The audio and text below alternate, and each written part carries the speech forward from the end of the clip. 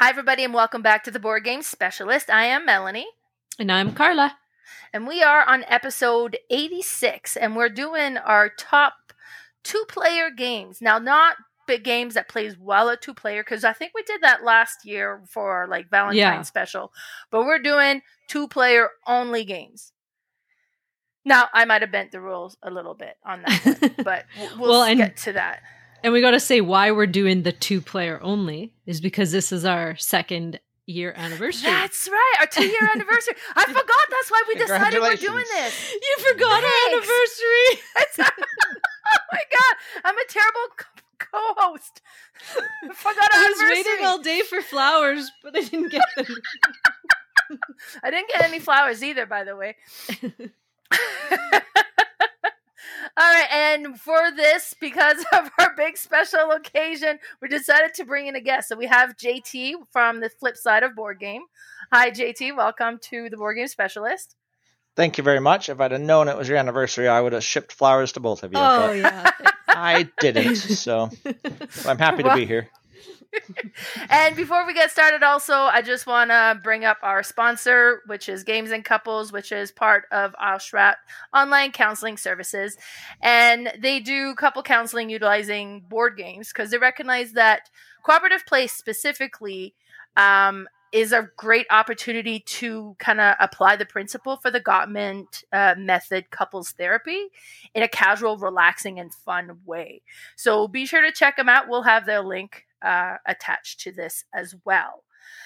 So let's get started with our episode. Now, before we start talking about the games we've played lately, JT, you've just had a pretty nice gaming experience. Indeed. Just got back from the Dice Tower cruise. Unfortunately, back to the real world, I suppose.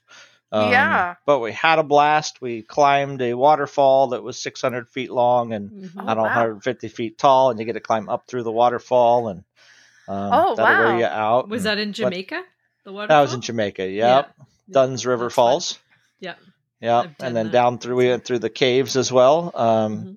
And then we also booked a couple spots on private resorts, so they're private, club resorts, so that we had nice beach on different spots, and ate tons of good food. Had way too much food on the cruise. Got to lose about 10 pounds of that cruise food, but other than that, they're pretty good. And played a bunch of games. So I would hope that you would play games on the Dice Tower cruise, but it's harder than you think because you got to wake up. You got to time in food. You got to try to get a game in. You got to time in more food. You got to try to get a game in. You got to time in more food. And that's just on the days when you're at sea. So, but we had a blast. The Dice Tower does such a good job. Tom does such a good job of putting everything on. They had their game shows and their karaoke and all the good stuff. Oh, that's where I would be. It was a blast. I'd be at the karaoke. Yeah. Old Time Rock and Roll is my go-to. There you go. They do it every year. Jason has it twice a week or something. Oh, fun. So how long is the cruise? How long are you on the cruise for? 7 days this time. Last year it was 6 days. This time it was 7 days. So Sunday to Sunday. Nice. We had 4 stops, but actually we didn't get off in Haiti. We just stayed and played games. Haiti's more of a touristy trap, little thing. But the other 3 were fantastic. So yeah. Oh, nice. We spent all day in Jamaica and I can't think of the other ones. Labadee, and Coco Cay. So we did all those things. It was awesome. It sounds amazing. Mm-hmm. Sounds amazing. That would be quite the event to put together. Yeah, absolutely. Funny enough. Carla, go ahead. Yeah. No, go ahead. Funny enough, right after our cruise, our server was telling us they were worried about the cruise after our cruise because we're all board gamers, right? And we only had they had 800 people there were board gamers. So, but there's almost 5,000 people on the ship. But so we had, 20%. But the guy was telling us right after our cruise gets off, the next cruise, there's some group of bodybuilders that rents the entire ship, the whole cruise ship. And they put 4,000 bodybuilders on there, and they build a gym with DJs and stuff, and just have this week-long just party. This workout. Yeah. That's a lot of testosterone. Yeah, right. I think I'd rather the board games. Yeah, me too. Me too. But Oh, that's funny. There's a mhm. cruise for everything, I guess. There's a cruise for everything. There is. Yeah, but yeah, that would be quite an event to put together. Because Carla, you have coming up in a couple weekends here, like Car Treat. Yep. I have my And little how is that convention. put together? Like that's Oh, it's kind of easy now. This is my third one. So I was going to do 3 a year, kind of every 3-4 months, but I decided to just do it twice a year. So this is the third one I'm doing. And so it's kind of like clockwork now. I have one friend who does the whole schedule on Warhorn that people sign up for games. Yeah. And I mean, it's at the restaurant. So it's super easy. I just send out the menu. Like next Monday, I'll send out the menu and everyone will give me their food orders. And then it just works very smoothly. So yeah, I'm looking forward to it. It's a small convention. I think I told you, JT, before that I hold there where it's call it all inclusive, where it includes all the food and snacks. So nobody has to bring any food if they don't want to. And they just play games. And then I kind of schedule in a lunch and a supper. So we kind of break a bit and then serve the food. And then we get back to gaming. And then we have. Is this a one-day deal or is it multiple Saturday, days? Sunday. It's nice. So we go Saturday. That sounds amazing. Yeah. We go Saturday 9 to midnight and then Sunday we go 9 to 5. So yeah, but looking forward to it. It's coming up less than 2 weeks now. Yay. And then next week or next weekend, Saturday. So in 2 days from when we're recording. Your game day. Yeah, I'm starting like the Acme area game day. So it's going to be at the Acme Legion. Because I approached them to say like, we'd love to host that for you. Can we cater it too? So then it's going to be great. There'll be like a concession and then the community is invited to come and play games.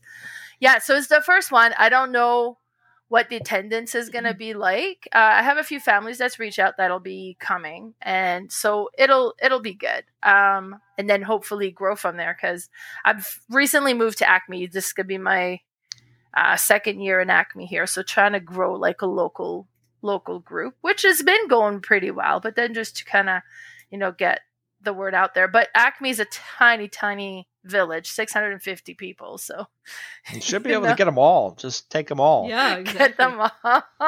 Turn them all in. Community event. Right. Don't tell them what it is. Lock the doors. Yeah, there you go. You got enough Drink games. The Kool-Aid. You got enough games in your room. Populate. I have enough game for everybody that lives in Acme. They have their own. You got one for everyone. Yeah, they used to tease me when we moved here. It's like, geez, Mom, you almost have enough games for everybody that lives here. And now I do. Very nice. Oh, that's crazy. All right, so let's talk a bit about some of the games we've played lately. Carla, what have you been playing? Well, before I talk about a game I played, I just have to mention this because we did our cozy game episode last week. And of course, I watch a lot of YouTube content creators. And there was one, literally the day we posted it, I think, or the day we recorded, they talked, it was the coziest campaign game ever. And I was like, really? What? I got to see this now. And I'm not going to say what it is because it's going to be a surprise because I haven't got it yet. But I ordered this game and I'm looking so forward to it. It is a story-driven game, not something that I'm like ever. Yeah, but it's that explains the text you've been sending me. Yes. Okay. So just look next episode. I'll tell you about it because it could be here tomorrow. Because it's in Calgary. Usually when my deliveries arrive in Calgary, they come to Red Deer the next morning, and that's how I know that it's going to be. But I don't really do story-driven or kind of RPGs, and I've kind of, wanted to try. This wasn't an RPG one, but it's a very just story-driven. There's actually no win condition. Like what? That's all I. You just that's go weird, through right? the story. It's like you kind of go through the story. You kind of know when you end it, and then you could start it again. And it's like you have different what's it called? Like where you choose like those books that we used to read as kids. Choose your own adventure. Choose your own adventure. Yeah, choose your own adventure. But it has mechanics in it, and each character plays differently. So it's It's very interesting. I'll tell you guys after we record, but for Nice, the okay. I think I know what it is, What but is I'm it? not yeah, sure. okay, yeah. I think I but anyway, I have no idea. Can't wait for this to come. So Nice. No excited. kidding. But Should I do don't like need Ashley any and more hunt 'em campaign down. games. yeah, I feel like Ashley being excited for games. She's usually like she'll Our send friend out all Ashley these will try keep the tracker, and then she'll go and meet the chase driver down wherever they are. chase Really? down the guy. I She's think our very drivers around enthusiastic here, for her games. yeah, they'd keep it another week if we tried that around here. Oh, yeah. It would go to package jail or something. Package jail. Yeah. Yeah, I think Wow. I've had stuff in there before. Mhm. Package.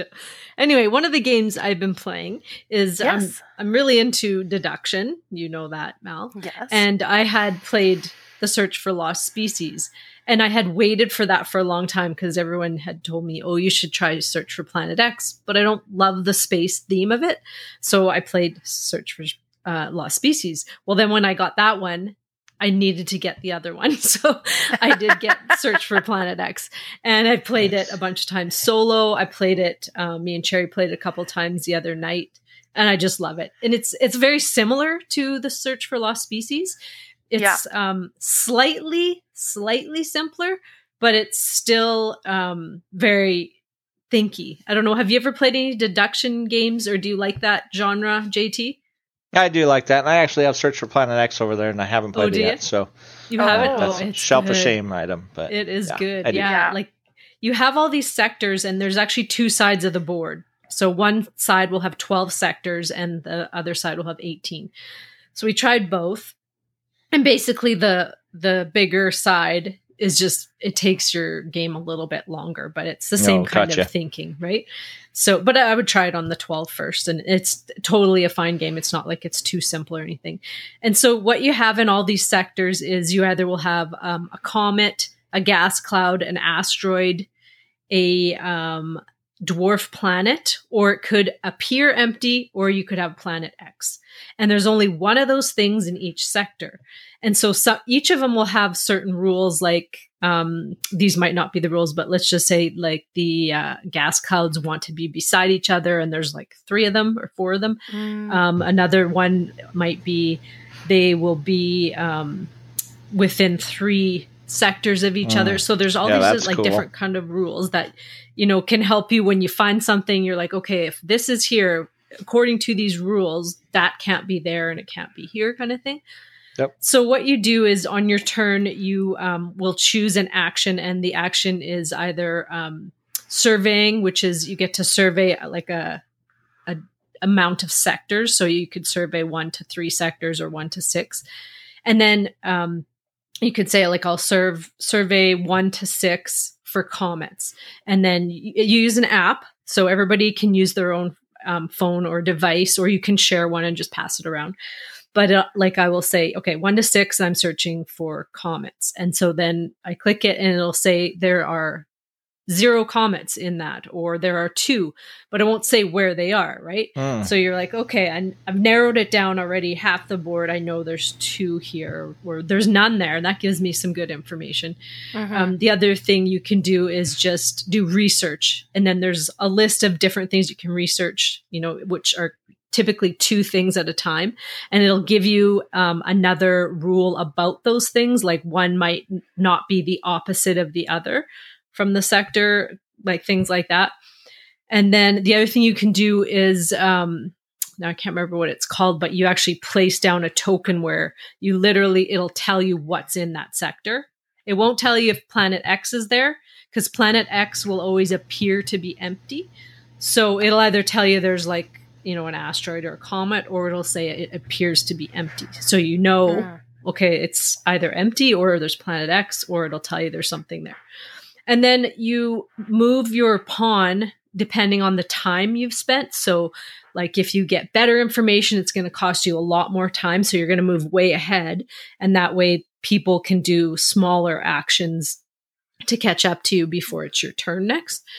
And then the board will slide as you move around the board. And it, or like kind of the center part. And it comes to these little spots where you can do surveys. it might be surveys in Lost Species, but it's the same kind of thing where when you do have information, you can put down these tokens where you're like, I know this is here, I know this is there, and then they kind of slide down after time, and then you'll check them, and if you were right, then you get to be the first one that discovered that, and it gives you a point. And then at the end, each of like the planet, the comets and whatnot are worth different amounts of points. So you can win the game without even finding Planet X if you've discovered these objects more so than anybody else. Just like, it's very similar to you played the Search for Lost Species with me. So it's very similar to that, but just a slightly simpler.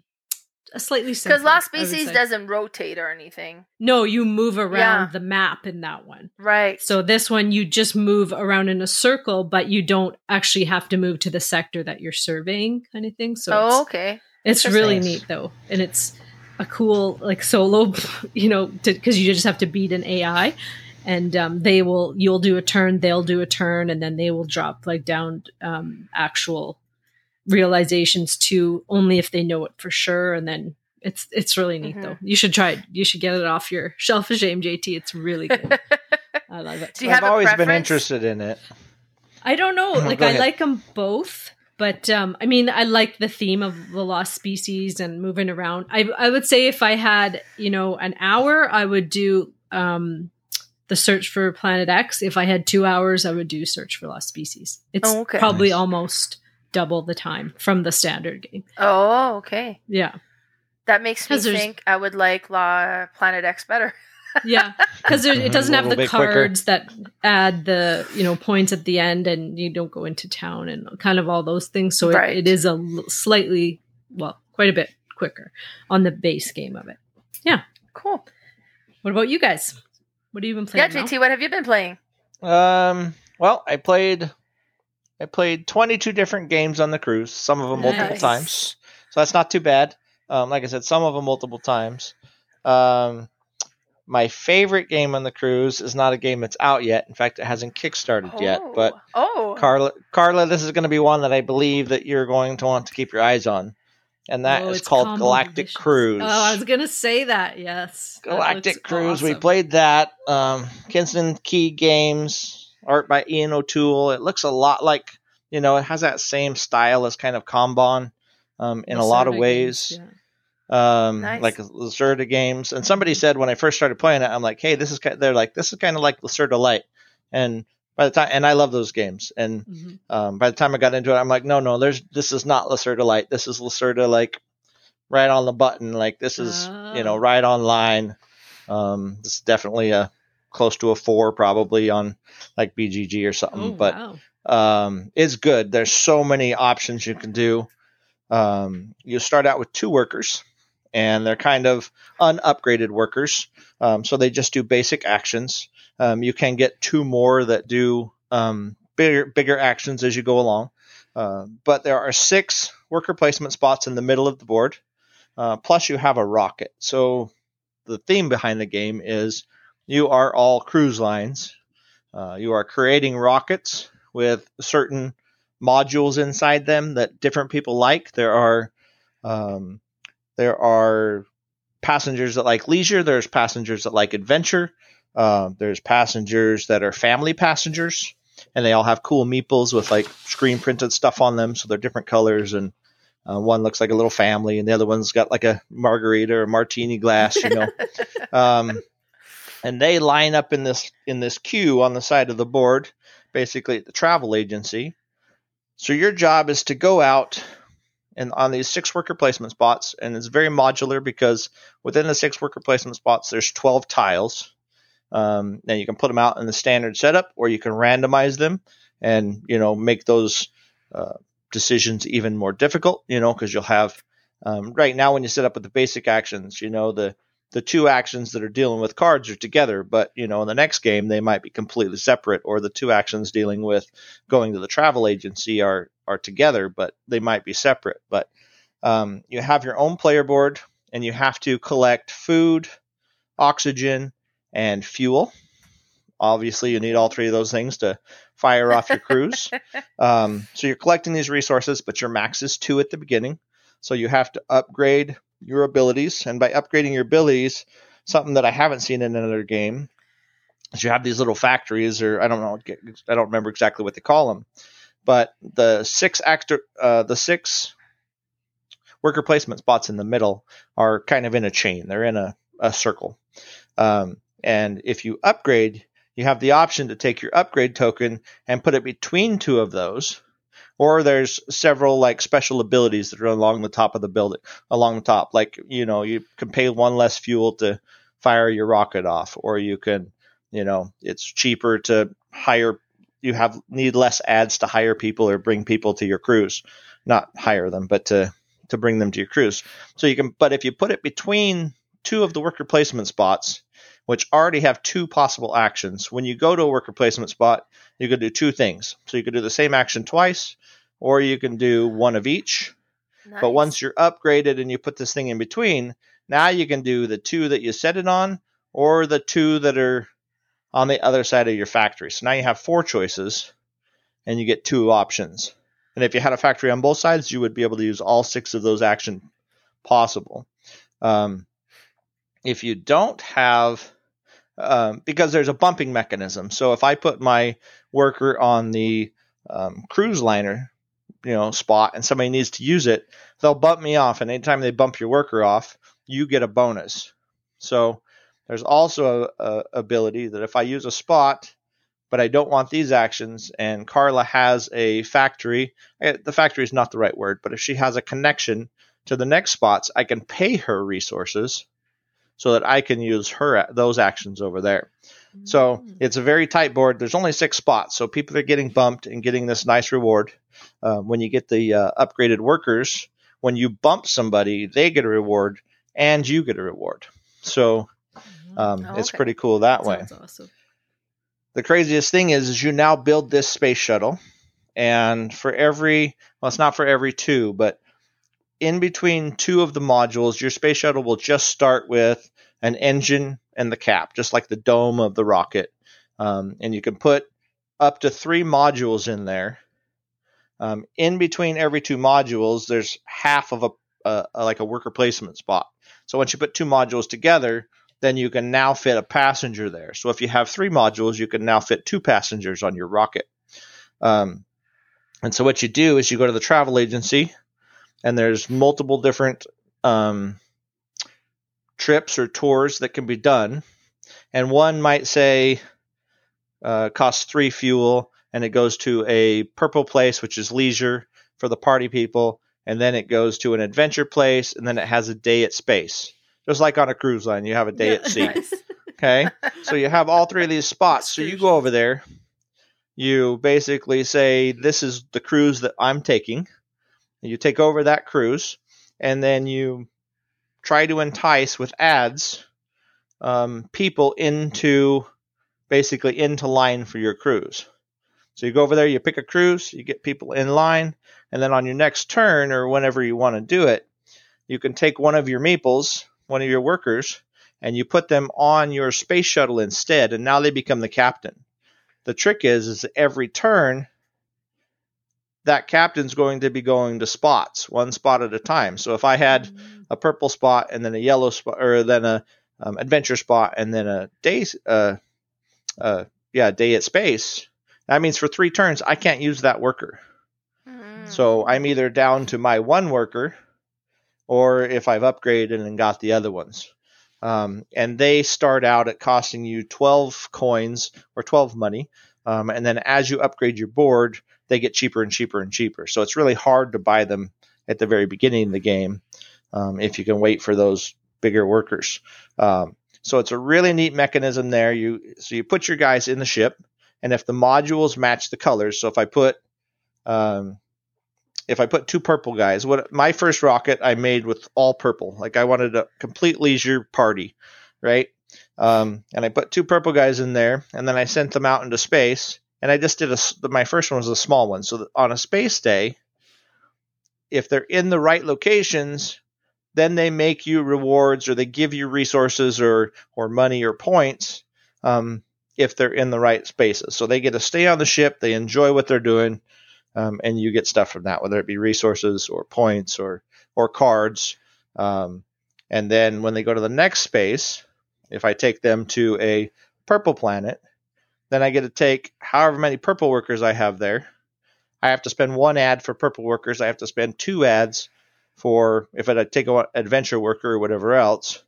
And then I'm basically taking however many people I got there after I spend my ads, and I'm multiplying that by a multiplier on the board for victory points. And I'm also getting a one-time or a full game benefit, like a new power for the rest of the game. Oh, neat. Kind of like I'm trying to think. Well, I have a game on my brain, but I can't think of it right now. But anyways, so you're trying to manage all of this. You're trying to get more rockets.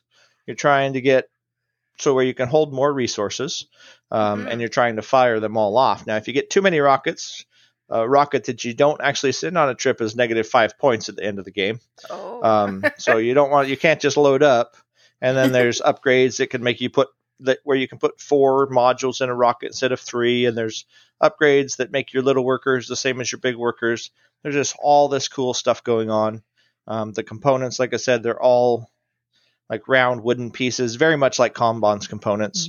But it's just a super fun game, super thinky. I think, not that it matters, but I think my end score was like 100 something points, and I think I did pretty good. I won the game, but that's my kind of game. So when you play, Nice. you know how that is. You play your kind of game, and but it's just really cool. It's really thinky. Upgrading player boards, and then having cards, just like in Apiary or other games like that you can get these cards that have really cool benefits on them. One-time use type of thing. So and this just lots of stuff going on. Right? It's coming to Kickstarter, I think, in March. Yeah. Yep. These are first-time designers too. These guys. It is beautiful. It's amazing. It's a great game. Oh wow! I've heard they play tested the crap out of this game. Like they've just went That's just all good. out. And, Well, mostly a game like that, because I mean, Kanban, like you have the different, but you can't really, like they all interact with each other so much. Like like you need to get the card design before like it just. I mean, and it's logical. Like it makes sense when you play it. But it flows so well. Yeah.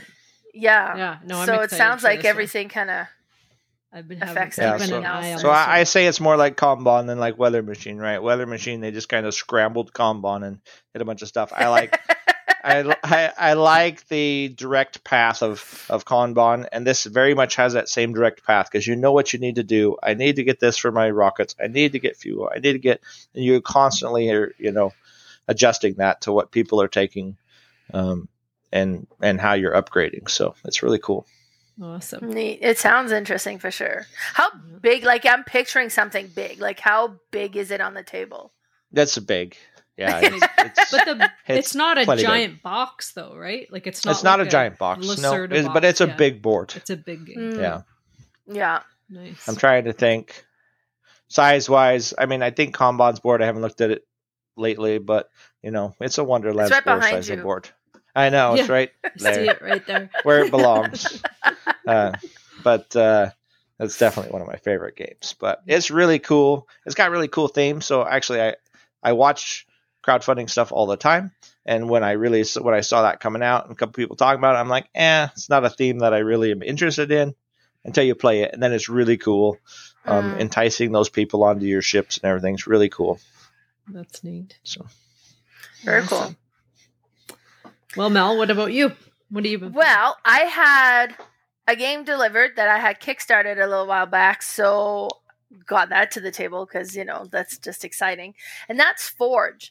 And Forge is actually designed by Wes Woodbury, who is local. When I lived in Disbury, he was 15 minutes away. So I had played. Actually, I kind of started really following him when he did his game Legend of Novus, which is like by far my favorite fantasy themed board game. Because it really has I used to read a lot of fantasy novel in high school, and Legends of Novus is like a fantasy novel in a board game. It's great. So I've been following him a lot since, and then when he had Forge out, I borrowed the prototype and got to play it already before, and now I have my own copy, so we played it, and basically you're like a medieval blacksmith, and you're running your forge, and you're kind of taking these different contracts, and you like you'll have the commons contract, you'll have the military contracts, and then the royal contracts, and then the ones will utilize more wood as like the base products, and then the other one would be more like iron, and then the royals will be more with gems and jewels and stuff. So, and then you got to collect the resources to be able to complete these contracts, and then those will give you points. And then you get your workers, because you have your main blacksmith, and then you have a couple of workers to start, and then you get another one, and then you get a fourth one eventually. But you can also train them and get special abilities that those workers will be able to do. And you get, like, it's worker placement where you'll send them to go and get the resources, and everywhere the worker can go, the blacksmith also could go, and the blacksmith can do a little bit more at those locations. So, and then we're playing, and it's just like, I needed to do this, but you went there and blocked me out, and then I could send my blacksmith, but he's already busy over there, so it kind of has an interesting aspect to that. Like you do feel like you get into each other's way.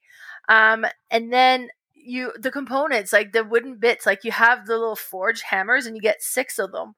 One of them is going to be to keep track of like the play order, and then the other 5 is to complete goals, and the first one to complete the 5th goal triggers the end of the game as well, and there's different goals that you can complete. It was just so neat. Like I had played and really enjoyed the prototype, and then we got to play it again, and I really enjoyed my play again. And he got so frustrated because he had the plan, and he was about to, go get this goal. And then I had trained one of my workers, and we haven't seen the game, so we don't know like tons. So we don't know all the cars that are out there. And then one of my workers was, I could trash a worker, so he's gone, and I know I'm one worker down, but then I can place one of my forge hammers on one of the goal without having completed the goal. But I did it at the end, so it triggered the end of the game, and he's like, "Not yet!"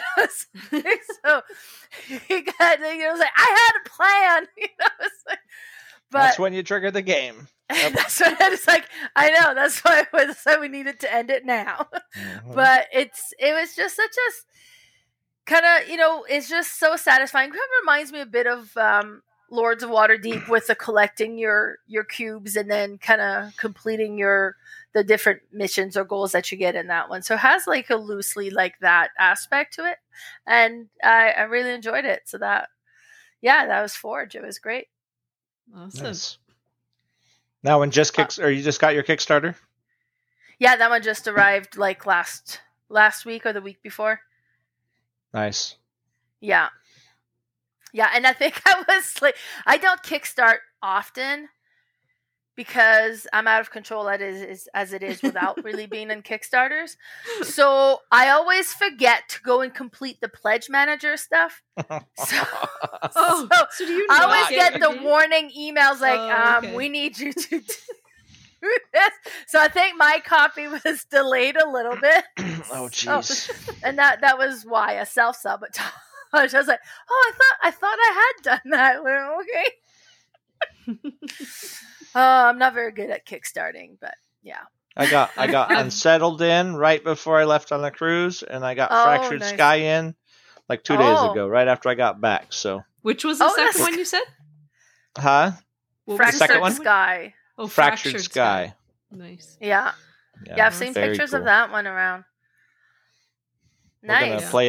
We're gonna play it tomorrow on the stream. Nice. I guess, or we're gonna play it yesterday on the stream, according to when you guys bring this video out. But right. Yeah, I guess, right? Yeah. Yeah. Very nice. Perfect. So, let's get started with our top. Now we're doing top 5. Normally we do top 9s, but because we're 3 of us, we're gonna do top 5, and we're doing our top 5 2-player only games. So Carla, do you want to start us off? What's your number 5? Sure. All right. My number 5. This was tough to cut down to 5 because it was actually. How am I going to leave tough. that one off? But I picked my number 5 as. Then this is a shocker for me because I don't even like the big game of this. Well, it's not. I don't like it. I don't love it. And this is Tokaido Duo, made in 2022. I had Tokaido And it's like a very zen game. You kind of walk like you're going along a rondel that you can't go back on, and you just collect things, and you're basically just trying to out collect everybody else.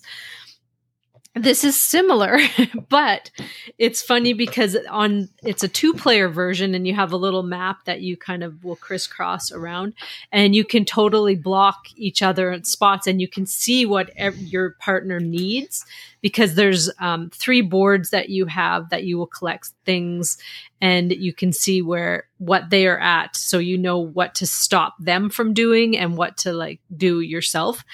It's very simple. But I was shocked at how much I liked this game. It's the 2-player version, like it's made by Anton Bowser in 2022. Now he has also was a duo in making Seven Wonders Duel, and I believe that is the better game of the big game, in my opinion. That one just didn't make my list, only because I haven't played it in a while, and I actually love that game. But he did the same thing in this one, where it's like he somehow took it and made it a better game in a 2-player game. It's just so neat because you have like these different characters, an artist, and I'm blanking on the 2 other characters, but they each do different things and they each move different ways on this little tiny map. And it's just so neat how you crisscross the other player in this map, and you can block them from going to sell this item because they're going to make big money. And you can kind of leave your guy there and move your other characters. And so then they have to like keep waiting and doing other things. And it's just like, I played it with John a couple times and he beat me twice. And it just frustrated the heck out of me because I'm like, how did that happen? How did I let you get this and that? So I'm like, okay, let's do it again. And it's such a cool little game. I overlooked this for a while because I just got this like a month or 2 ago, and it was a 2022 release. But I thought I didn't really love the big game. Like, I loved the look of it, but it just didn't do much for me other than just just a set collection. But this one has a real back and forth to it. And that's my number 5, Tokaido Duo. That's when you say best 14 out of 27, please. That's right. You do what you Not need to stopping. do. One more. And then when you get the lead, that's it. We're never playing again. Yeah. That's what John will do sometimes. He'll have to play a game until he wins and he's good. That's funny. How about you, JT? What's your number 5? My number 5 is a game designed by Andreas Steger and produced by Cosmos in 2012, and that is Targi. Oh, yes. Targi is a great 2-player game. You have basically a small grid of cards. There's 9 cards in the center, so what does that put? A 5x5 grid, basically. The outside cards are all worker placement spots. And you're not only doing the action on the card that you place on, but you also get the action and possibly the card of the intersections within the grid. You're being blocked by a robber that moves around and likes to steal stuff from you. And you're also being blocked by the other players' tokens or people. So there's 2 types of cards. One is resources, and the other one is the set collection type card with different not biomes is not the right word, but different types of landscapes that you set collect those, and as you do, you get points for that. So it just has such a great mechanism in the way that board moves and modifies. Every time you take a resource card out of the middle, then it is replaced by the opposite type of card. So, and with the robber and everybody else moving around and blocking, there's just a lot of interesting choices. Yeah, I do like Targi quite a bit. Yeah, have you played Barcelona? I found Barcelona is like reverse Targi. Oh, jeez. Well, no, I haven't you have played the Barcelona. actions. You haven't played Yeah, it because instead of being like where you go on the outside triggers what's on the inside, it's like reverse. Where you place yourself on the inside triggers what's on the edge. The outside, yeah. Yeah. That's kind of like, did you play Nova Roma? No. Nova Roma has the same kind of thing, but as your meeples line up, you get stronger and stronger powers based on how many you have in a row. So neat. Well, great choice. Targi is such a good game. Yes. My number 5 is Wingspan Asia. Now, because Wingspan Asia is a standalone 2-player game, you can add it on with Wingspan and make it an expansion, and it actually adds more players. But then if you're doing it that way, you have like 2 separate games going combined but separate. So I've never played it that way, and I've just played Wingspan Asia 2 players, and most of the time I've played Wingspan 2 players. So, but the Asia one is very interesting. I mean, it's Wingspan. It is the game of Wingspan. It's the same kind of engine building with the birds and the goals that you have, and then, you know, with how big they are, different things like that. It definitely plays the exact same way. But then you also have this kind of secondary board where as you complete stuff, you can put this half of your like yin yang onto this board. And depending on the bird that you put, like you can either put it so that it matches the terrain, or it matches the size of the bird, or matches one of the characteristic of your bird, and you put that on the board. And I got so concentrating on my birds and the engine I'm building on my own board that I kind of completely forgot about what's going on this secondary board, and Lee just slaughtered me on there. And I was like, oh yeah, we're trying, because you're trying to create like a cluster, and mine were just like spread out across every corners, not touching each other at all. And Lee had like a cluster of like 8 of them. I'm like, man, that's like, oh yeah. And then you can't just be like, okay, well, I'll put it there because it needs to match an element of, I was like, well, I didn't put anything that would match that. And you have your end of round goals, and then it could kind of affect on what you're doing over there as well, which kind of makes you like, okay, well, I'm going to concentrate on doing that, but now none of them are touching either. It just created a really neat kind of side element to the Wingspan. And it was great. I really enjoyed it. And that's my number 5, Wingspan Asia, created in 2022 by Elizabeth Hargrove. Nice. Hargrave, yeah. I didn't even consider this one for a 2-player, but yeah, good pick. All right. Well, my number 4 is Beer and Bread, and this is by Scott Alms in 2022. And I just love this one. I tried it once with you, Mel. You've played it. Yes.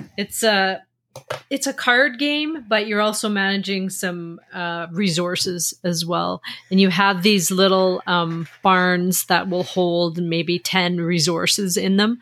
And you can collect them, you can play cards to collect resources. But if you ever can't fit them in your barn, then they go to the other player. And if they have room for them, they can take them all. And it's kind of neat that way, because if you can plan it where you'll spend like all of yours to complete a card just when they're going to do another harvest, or I'm not sure what they call it, and you know they just need one thing, but you always have to activate all the cards you have laid down to harvest, then that stuff is all coming to you. You can also play the card as a I'm going to say end game scoring or a bonus card, or it can give you more room in your barn. It can give you all kinds of things. There's different sections on the bottom that'll do different things. You can play it as you're making either beer or brewing beer, or baking bread, and you have 2 slots for those cards. So you'll put them face down, and you can only ever have one in each one until you clear it away. There is a card that will upgrade that and it'll allow you to have more.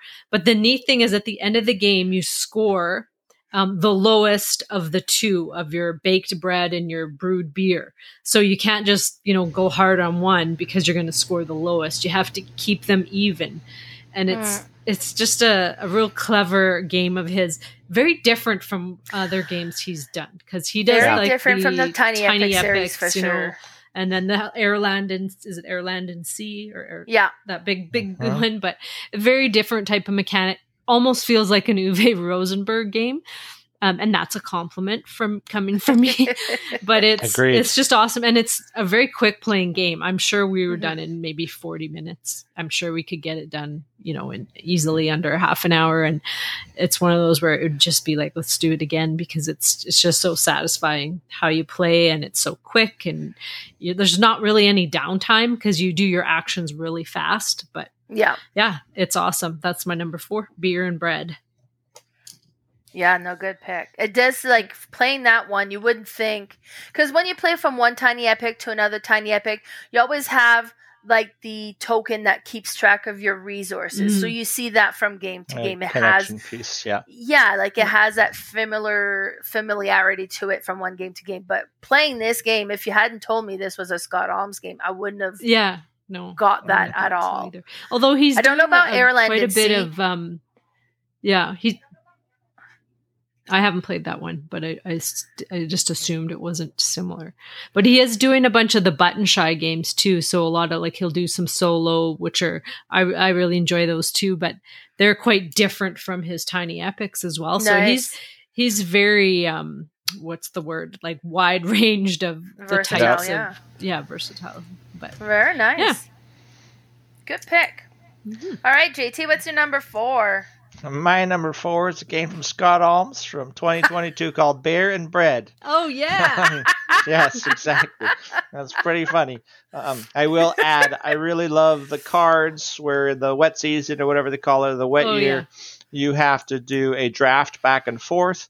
There's a lot more resources, but you have to, sometimes you're drafting because I don't want you to get this card. Sometimes you're drafting because I really want these resources. Sometimes you want to keep that bottom deal. And the coolest thing about the wet season is you're keeping cards knowing that you're going to use them again in the dry season. So sometimes a card's not so great right now, but it might be even better for you in the dry season. So it's something you keep, because when you go to the wet season, you pick up any cards you harvested, you fill your hand to 5, and you also get a communal thing of 3 cards. But during the dry season, you don't change hands. So you're stuck with whatever you have, plus however that community card works. So I really love that mechanic. But Beer and Bread is a fantastic game. Yeah. Nice. Good choice. Well, yes. Carla approves. Yeah. All right. My number 4 is One Deck Dungeon. That one was published in 2016 by Chris Klesick. And I brought this one when I went on a trip back home to New Brunswick. And me and my cousin, because my cousin was in med school and he was off, so he's like, okay, nothing med, like nothing school, let's just de-stress. And we played this game, and we got together every day for like a week, and we started it at noon and we played till midnight for a week straight, again and again and again. And like by the end of the vacation was done, we had gone through all the scenarios, beat all the monsters, and lost plenty as well. But this was just one game that I played so much, and for some reason it just appealed to me so much. And all the characters, because you play as one of like the fantasy characters, and all the characters are like female roles, like they're all female characters, and then depending on who you are, you get a certain amount of colored dice that you have. So we're kind of just, okay, well, I'm gonna be the barbarian, so maybe you be this one, so we get a good variety of dice. And then the cards all multi-use. So one deck dungeon, right? So it's multi-use. You have the one deck, that's the doors. And then you put 3 down, and those are the 3 where you can go. And you're either going to come across a monster or a trap. And you need to kind of resolve the card to be able to move through. And depending on what happens, like it'll either cost you health if you don't complete, or it'll cost you time. And costing you time is you flip cards away from your deck, because once you reach to the bottom of the deck, you've kind of got to the bottom of the dungeon there, and then you got to face the monster. But before you get there, you want to try and collect different things and make yourself a little bit more powerful, because as you go through these monsters and these traps, the cards, now you have a choice. Do we take these cards and take them for the experience point and increase our experience points? Or do I keep the card and tuck it on this side so that I get more dice, so then I get a little bit better with my rolls, and we can kind of cover what's on the cards a little bit easier? Or do I tuck it on the bottom and get a new kind of magic ability that will help us mitigate the dice so that we can get better rolls as well? Because like on the different locations, it says, oh, well, this one needs a blue that is 2 or above, and then a 6 yellow. Well, it's not easy to roll a 6. And then a yellow. And then sometimes you can also combine dice. Okay, well, I'm going to combine these ones to convert it into this color. But if you combine 2 dice together, they become the lowest pip of those 2 dice. So it was just so neat. Like, and it has like kind of campaign element to it. And then you'll play like your first few games and then okay, well, we died, but that's okay. I've accumulated this and I have this experience now. And then I'm not as bad as a player, and then we go in again, and then you kind of level up, and it gets played this one to death. Just that 1 week. Love it. I still own it. I'm going to keep it forever. And now, Carla, you have One Deck Galaxy at your house that I purchased around Christmas time. And I don't know what that one's like yet, but I can't wait to get my hands on it. I'm so excited. Yeah, I got a whole bag of games for you here that it's ridiculous. I think I buy a lot of games, but I think you buy like 3 for every one I buy. Just happens. Maybe 4. Should see your I don't know. Twist my rubber arm. I've done this game wrong because I looked in BGG because I was sure this wasn't a 2-player only game. And I rated it very poorly because I played a game that's very similar, but it's not this game. So I've actually rated the wrong game. There's a game where you play and you have to basically bet your cards and your equipment to get the chance to go into the dungeon. Oh, welcome back to the dungeon, or welcome to the dungeon. See, welcome to the dungeon. So yeah, I gotta do some fixing. Tweaking. And, give this game back its possible glory. So I haven't tried it. Yeah, no, this is a good one. And then me and my brother, we try to play it over the phone. He's like, okay, well, let's play it. And I'm like, are you coming to my house? Like, no, I'm not going over there. You're too far. He's like, well, just play it on the phone. I'm like, oh, jeez. Okay. He's like, just pull out your dice and I'll tell you what you have. And then I'll tell you what you need to roll. And you tell me what you got. And it was ridiculous. But we played a whole game like that. And then I'm seeing nothing. It's like, tell me which card it is. And I'm trying to find it was ridiculous. Like, we didn't have a proper video chat. This was... Well, when did the game come out? 2016? This was probably around then. Okay. So, like, we weren't properly set up. But funny. It was ridiculous. It was not worth it. But he's like, no, it'll be fine. I was like, okay. And I'm just like on my side. Okay, I rolled. I got a 5. It's like, okay. And he's like, it was funny. But yeah, no, this one, I just played it so much. I don't know. There's just something about it that I just love. Nice. So, yeah, Carla, you're number 3. All right. My number 3 it's a word game. I love word games. Oh. And this is one of my favorites. And this is Codenames Duet. Made in 2017 by Vlaada Chvátil and Scott Eaton. This was on the short list. What's that? It's on your short list. Sorry, this was on my short list. Yeah, awesome. Yeah, no, I love it. It's anything where I have to describe something by restricting myself to like a few or even one word.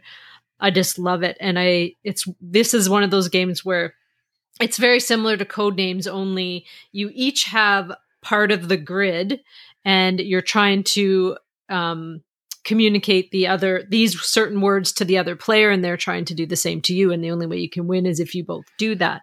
You don't want to get the black square like in normal Codenames, but then there's kind of like a little campaign map that you can go around, and it gives you some easier spots or harder spots where you have some kind of, I think it gives you like some grace in some of the games, and some of it will make it actually harder.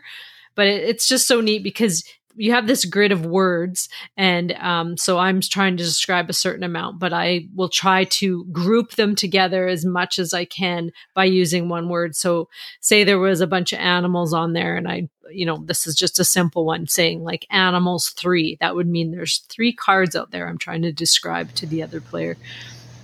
And usually it's not that simple, because then there's probably 4 animals and one of them they're, trying to describe to me. But it's just so, I haven't played it in quite a while, but it's just so neat how you have different opposite parts of the grid. And it's not like you have half and they have half, because obviously you would know what you're trying to guess. You have a few spots and they have a few spots, and then there's neutral spots and a black spot. So you don't want them to guess those, and especially you don't want them to guess the black one. But it's so neat. I just love word games, and this one is just one of my favorites. I love it. That's number 3, Codenames Duet. Nice. Yeah, that one was also on my short list, but you lose a lot when you get down to 5. So. Yes. Yeah, that's right. All right. How about you, JT? What's your number 3? My number 3 is a pretty brand new game called Sky Team. Sky Team is from Luke Redmond and Scorpion Mask, 2023. I think, it came out really around September, but I think I played it 24 times at least. Oh, wow.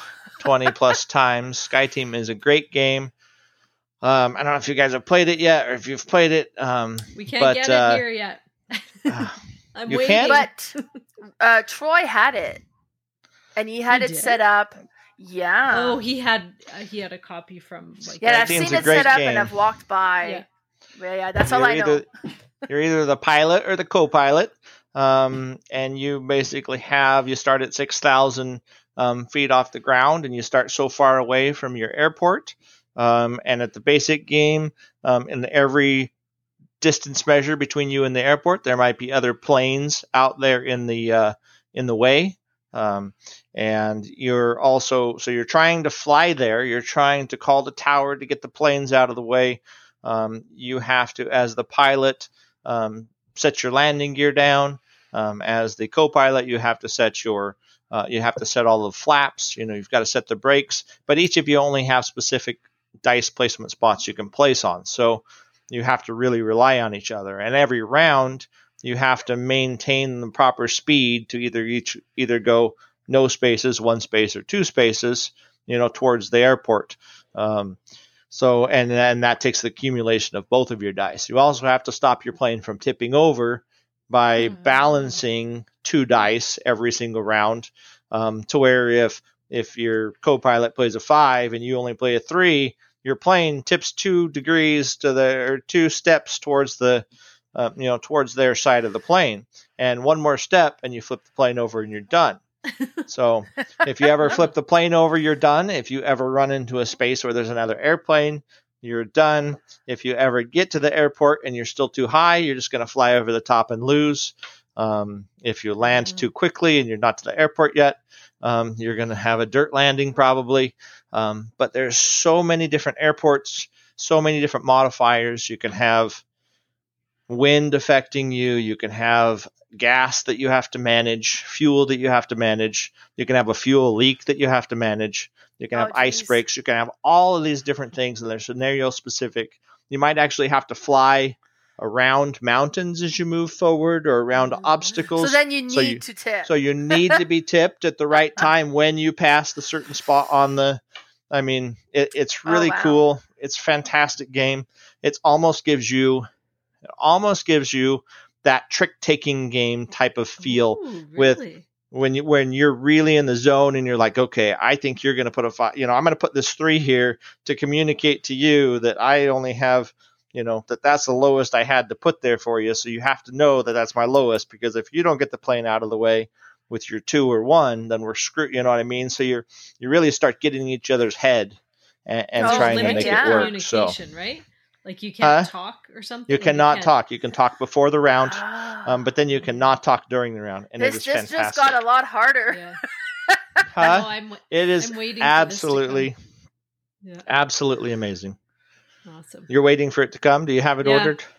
Well, we can't get it. It's nowhere to be found here. And I've last at our local place, checked the whole board game Oracle.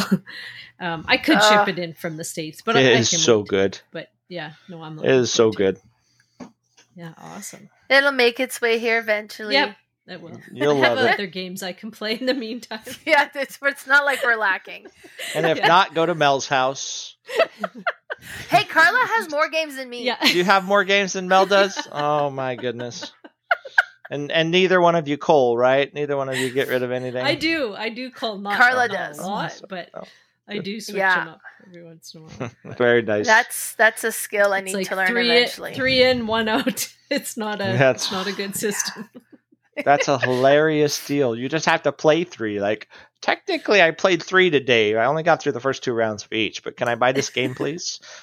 I don't. Yeah, I'm That's what we really did. regretting that New Year's Oh. resolution a little bit here. You know what? We have to do a little update on that. So what we did for January, well, I think we did it just for January, was we told ourselves we have to play 3 off our shelf of shame in order to buy a new game.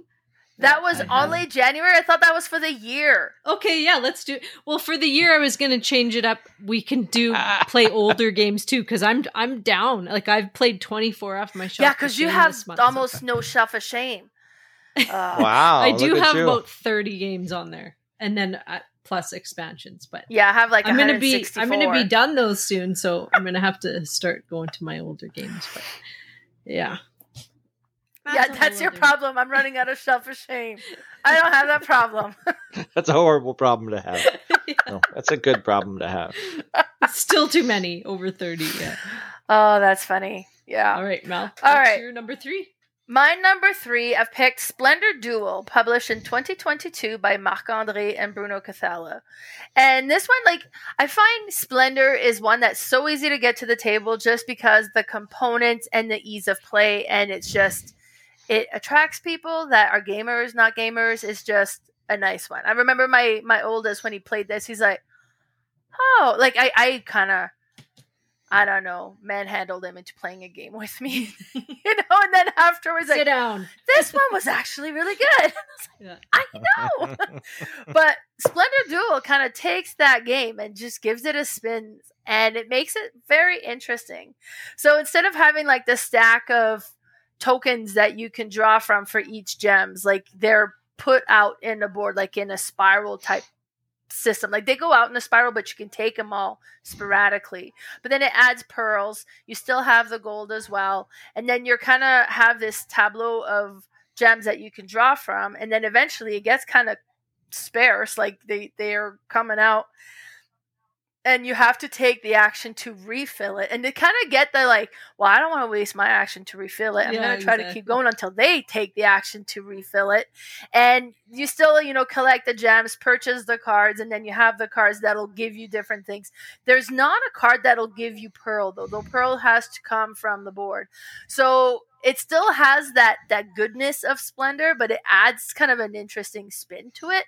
I was shocked at how much smaller the box is because you get kind of like more game. And it's like half the size of the box of Splendor. Me and Lee went to play it the other day and we couldn't find it because I wasn't looking in my small game shelf. So we ended up playing just regular Splendor, but this one I think is just... We couldn't find it because I was looking for a bigger box. I was like, we have it here somewhere. He's like, you need to have a spreadsheet somewhere system. in my house. But yeah, so that's my number 3, Splendor Duel. That's a good one. That was on my short list. I really like it. You know what That's you could another do? one- You could create. Go ahead. I'm Sure. sorry. Yeah. Oh no, I was just gonna say that's another one that I found was better than the bigger game to me, in my opinion. But Agreed. And I think they get to refine it a little bit, right, on the second try. So, yeah, Yeah. and kind of tighten it up for two people. What you should do is create an app on your phone that has a box recognition feature. And you could type in the Right. name, spin around, it would highlight the box. You'd be a millionaire. Kind of like Yeah. they have at Canadian Tire. Like if you search on there and then the light shines in the aisle. So it's like, it's over here. And you just look for the Really? flashing light. There you go. Somewhere has it. Is it Canadian Tire, Home Hardware? One of them. I have no idea. I don't It go was there cool. enough. But I need this for my game, like Yeah. flashing cubby. Oh, there it is. That won't be expensive to install at all. Nope.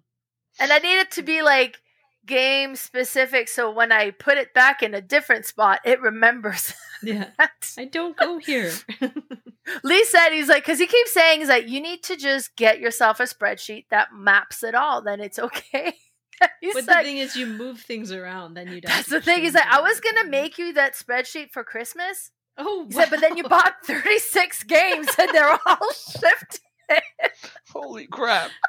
You're killing it. So, he's an enabler too. He just keeps adding more he's shelves terrible. for her.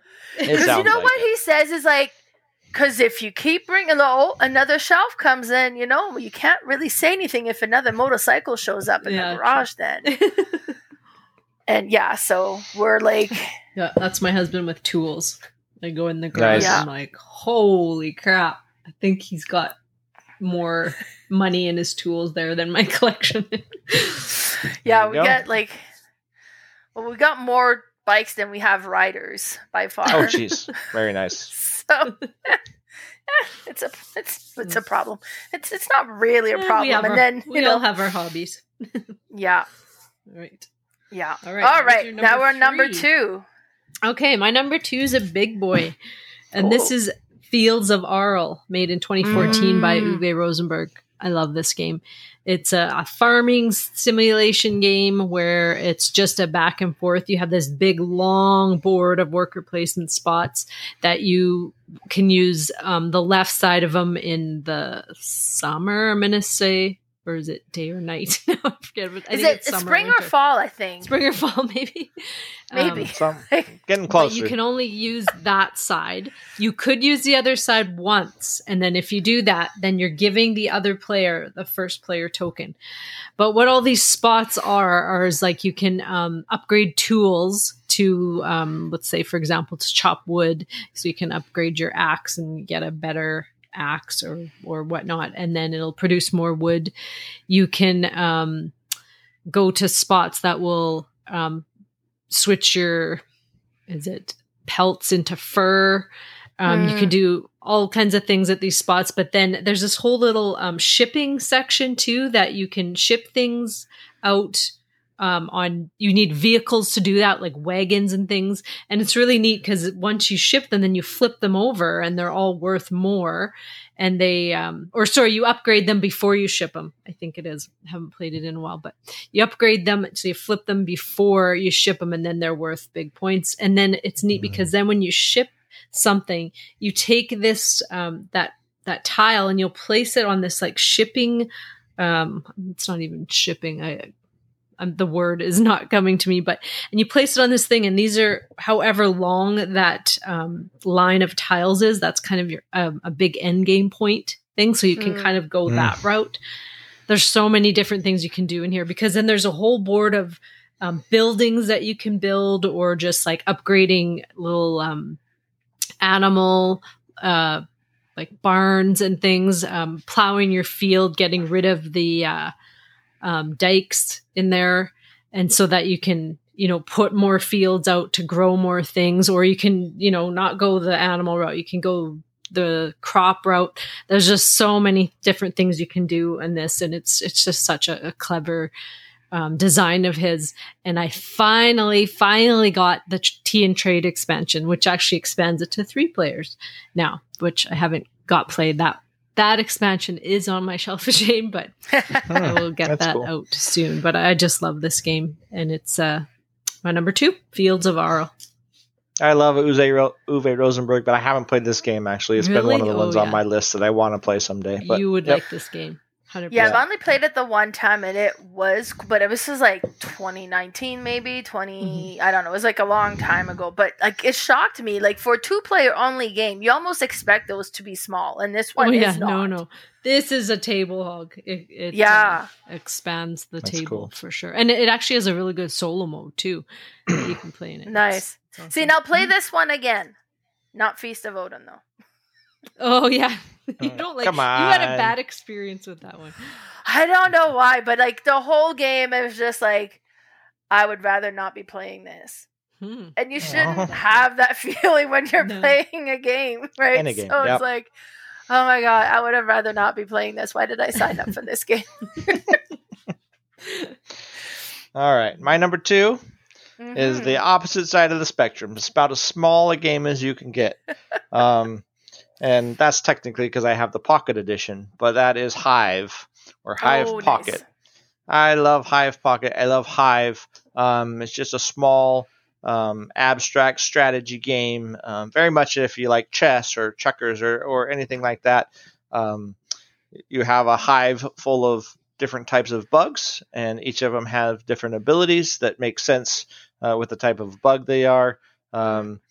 And the whole goal is, and all of your tiles are connected to their tiles, right? And they're all 6-sided tiles, so it creates this cool little hive. But you're moving your bugs around constantly back and forth, trying to surround the other one's queen bee.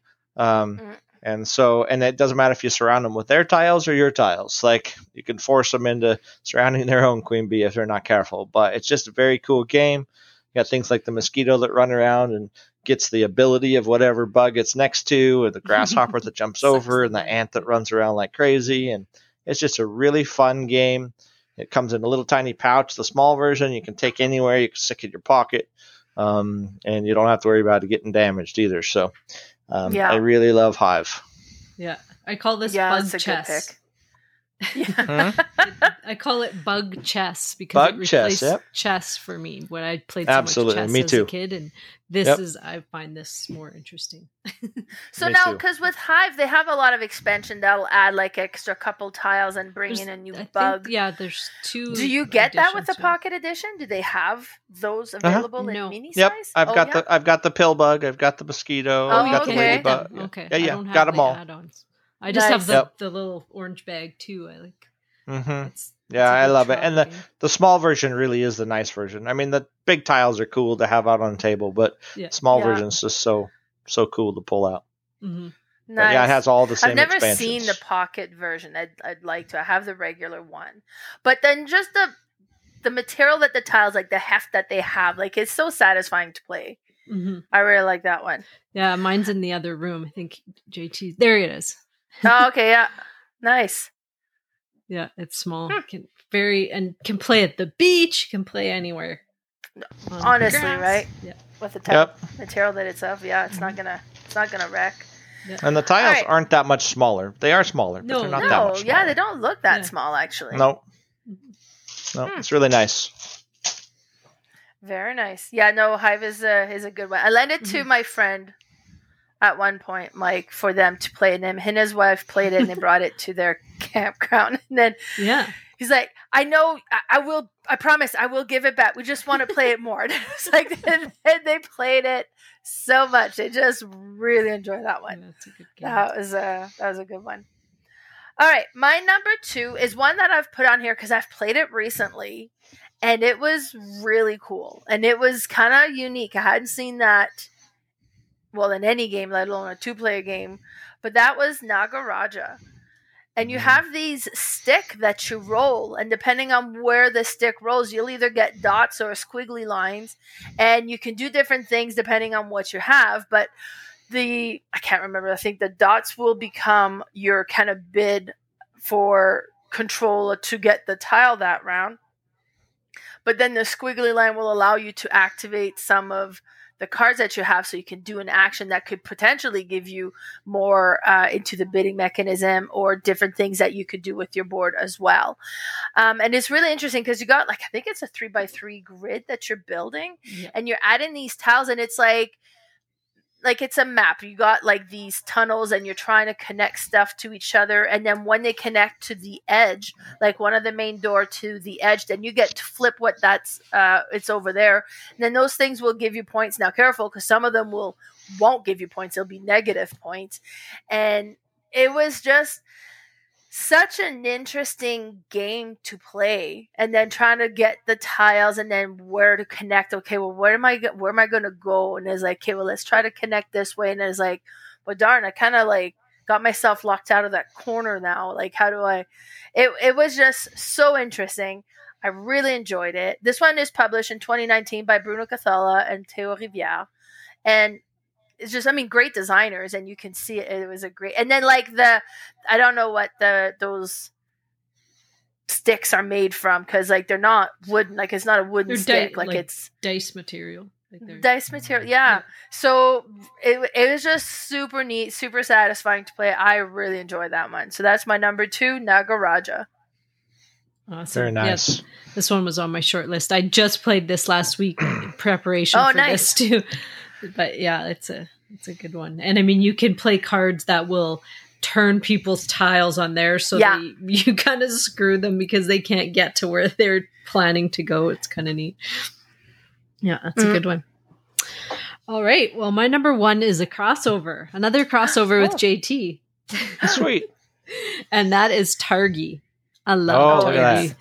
Targi is such a clever game because it's basically a card game, really. I mean, you're just using like a couple meeples, but it's because you get to use that as your board. So it's very, you could travel with it quite small. I mean, you do need the tokens or whatever, but it's awesome. I love how you have to think about, okay, I'm going to go here because I want those 2 things. But wait a sec, they really need that because they are collecting those type of, Targias or whatever. And so I actually should go there because they're going to need that. So it's like a defense offense kind of thing.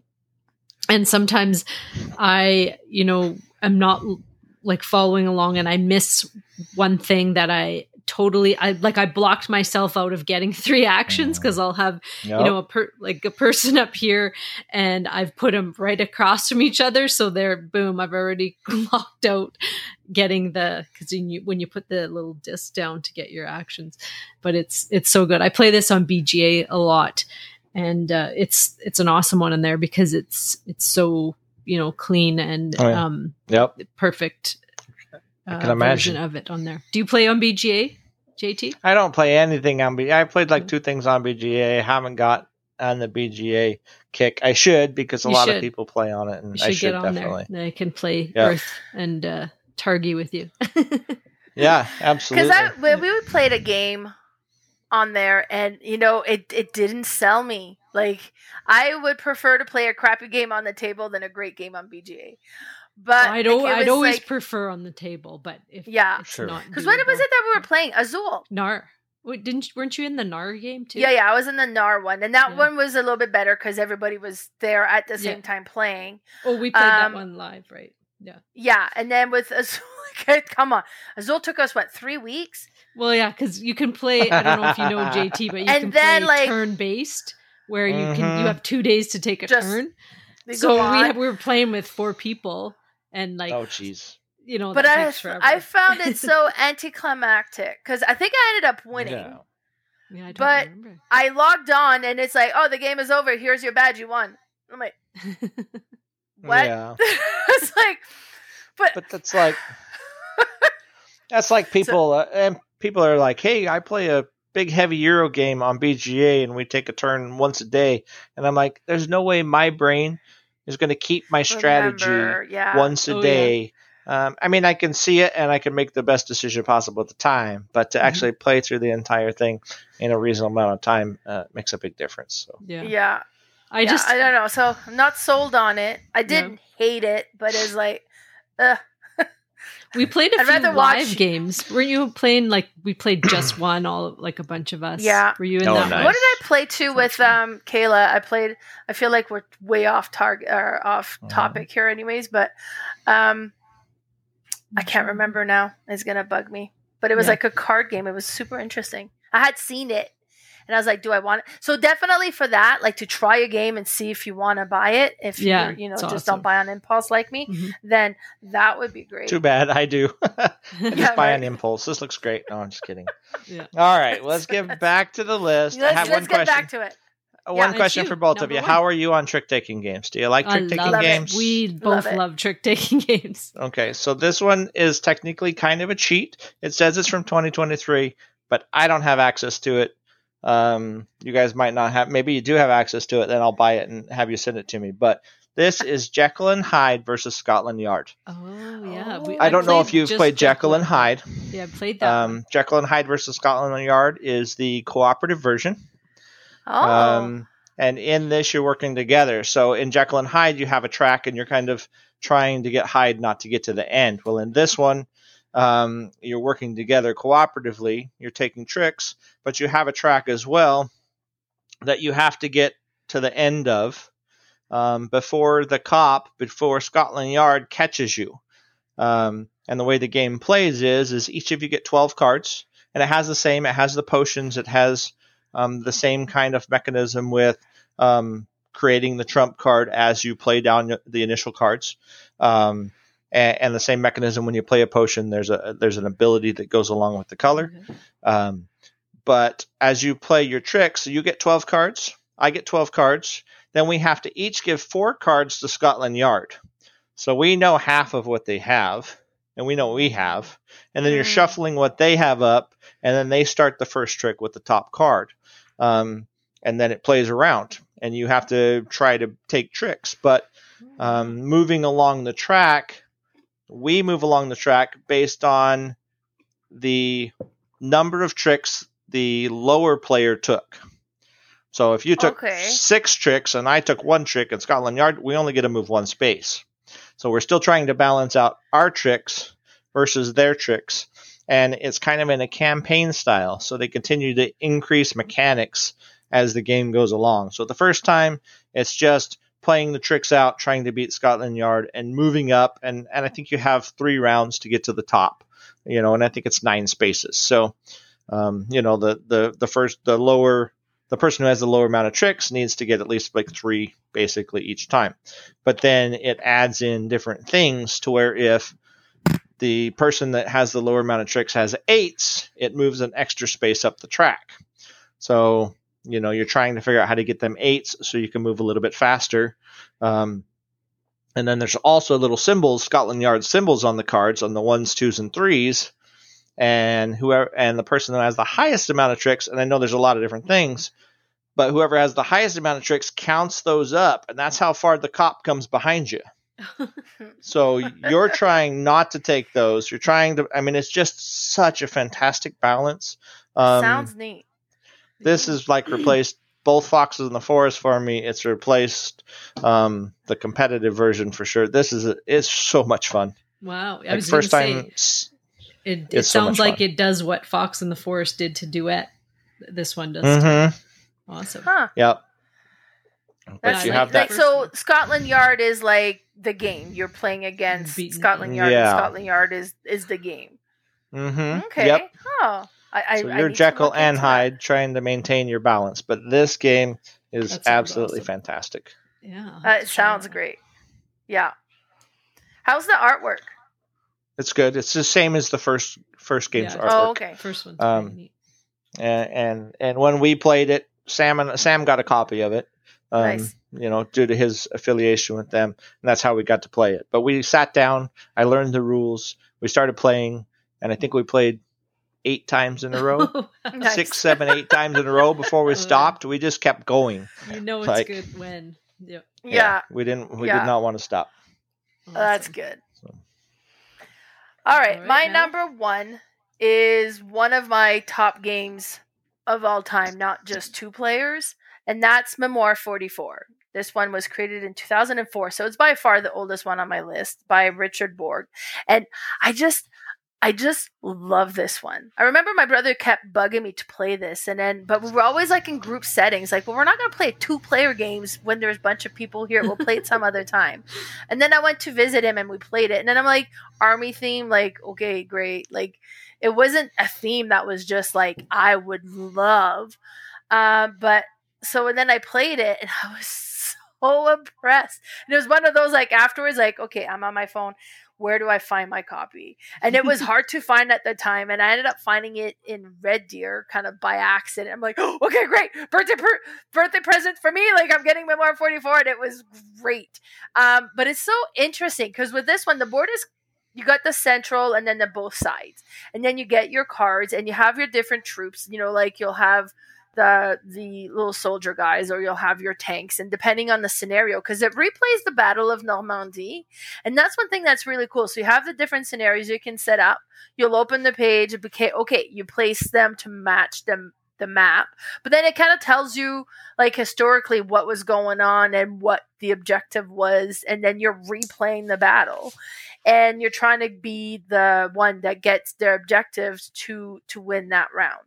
But it plays quick. Like, this game will play probably in about 30 minutes or so. I think I'm against long games because of the risk trauma from growing up with my brother. So when it's like nice, compact games, I like them. And then, not that I don't like long games, but I find they're also easier to get people to play, mostly with my reluctant family. So this one, no problem to get it to the table. It's great. And then you have the cards, and then the cards will kind of control, like say, okay, well, you can control like 3 units on the left side. And then it's like, great, I really needed to do this on the right side though. Like, and it's, so you're at the mercy of the cards as well. And the board looks amazing. Plus somebody, I had joined the Memoir 44 Facebook group page, and he's like, oh, it's great to see you play. I'll send you some components for your game. And he had made like 3D components. So I have like, they're made of like a plastic, like they look amazing.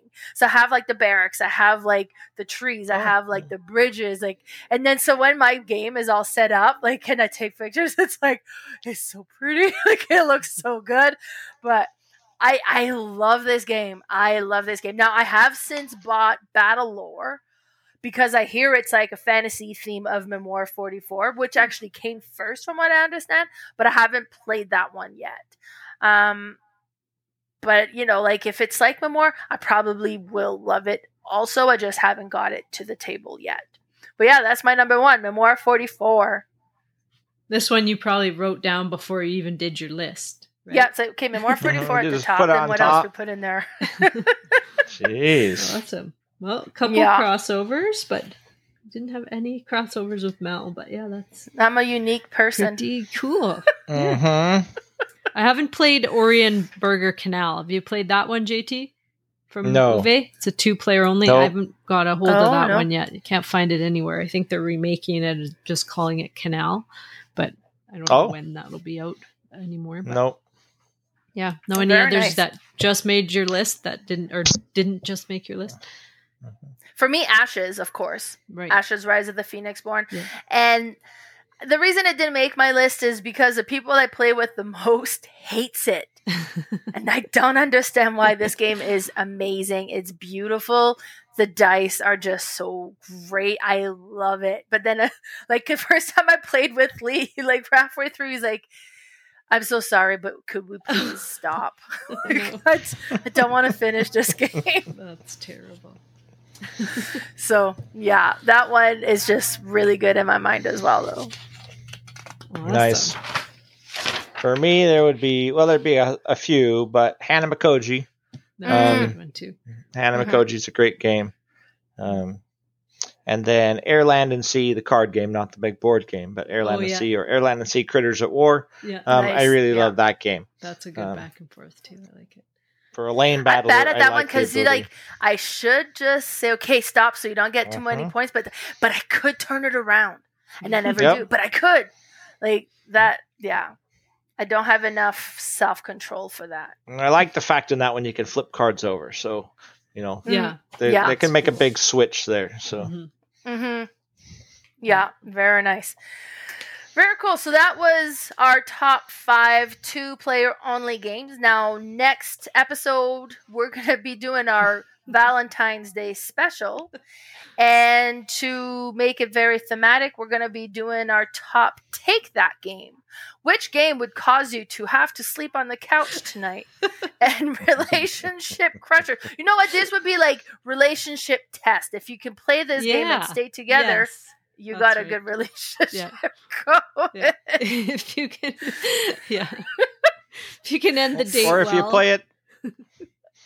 play it the day before, and then the roses mean that much more on the next day. So. There you go. Get your money's worth. 2 for 1. Forgive me, and I love you. Nice. So I'm really looking forward to that. And actually, it's funny because just at the beginning of the episode. And then JT got to witness just how organized we are. I was like, what was our next topic? Did we discuss something? And then we kind of just decided to come up with this on the fly. So that's just how we roll. That's how we roll. But yes, I'm excited to put that list together. That'll be great. Now, before we end all of this, JT, where can we find you? On Sam Healy's channel, FOBG, the flip side of board games, on YouTube. Really, that's that's my connection into everything. I'm a gamer by heart, and I love to play. And anything I can do to help his channel, that's awesome. And that's where we'll be. So come over and take a look. Yeah, it's awesome. Go have a look at Flipside. Lots of cool things and playthroughs and top 10s. Very cool. Yeah, and you guys recently did your top 100 as well, so that was an interesting videos also. Yeah, I love top 100s. Yeah, we did it in the summer, so kind of started in like July, and then we only did one a week though, so we did them. We spread them out. I was like, it seems like it was late in the year when I was watching it, but I guess I was catching the tail end of it. I think we started July, August, and September. So nice. So that'll be coming up. Yeah. All right, Carla, how about you? Where can we find you? I'm on Instagram at Board Game Specialist, all one word, and then I have a Facebook page called Red Deer Board Game Fanatics. What about you, Mel? So on Instagram at Mel's_boardgame_room. My Facebook page is Mel's Board Game Room. And my YouTube channel is Mel's Board Game Room. And I actually have our friend Travis. Me and him are doing our top 100 on there. And he's hilarious because like he had posted it. He's doing his top 100. I was like, oh, are you recording it? And he's like, if you want to, let's do it. So there you go. We started doing it. And then like the first video that we did, his first 10, it's like, I've only played this game once. It's like, like most of your games, like, well, I'm doing a top 100 because I might have played 200 games. There we go. He's hilarious. I do enjoy it, and the videos has been fun for sure. So be sure to go and check that out, and then tune in at the next one for the Love Crushers board games. And yeah, it should be great. JT, thank you so much for joining us. Thanks for coming. We really appreciate having you on our channel.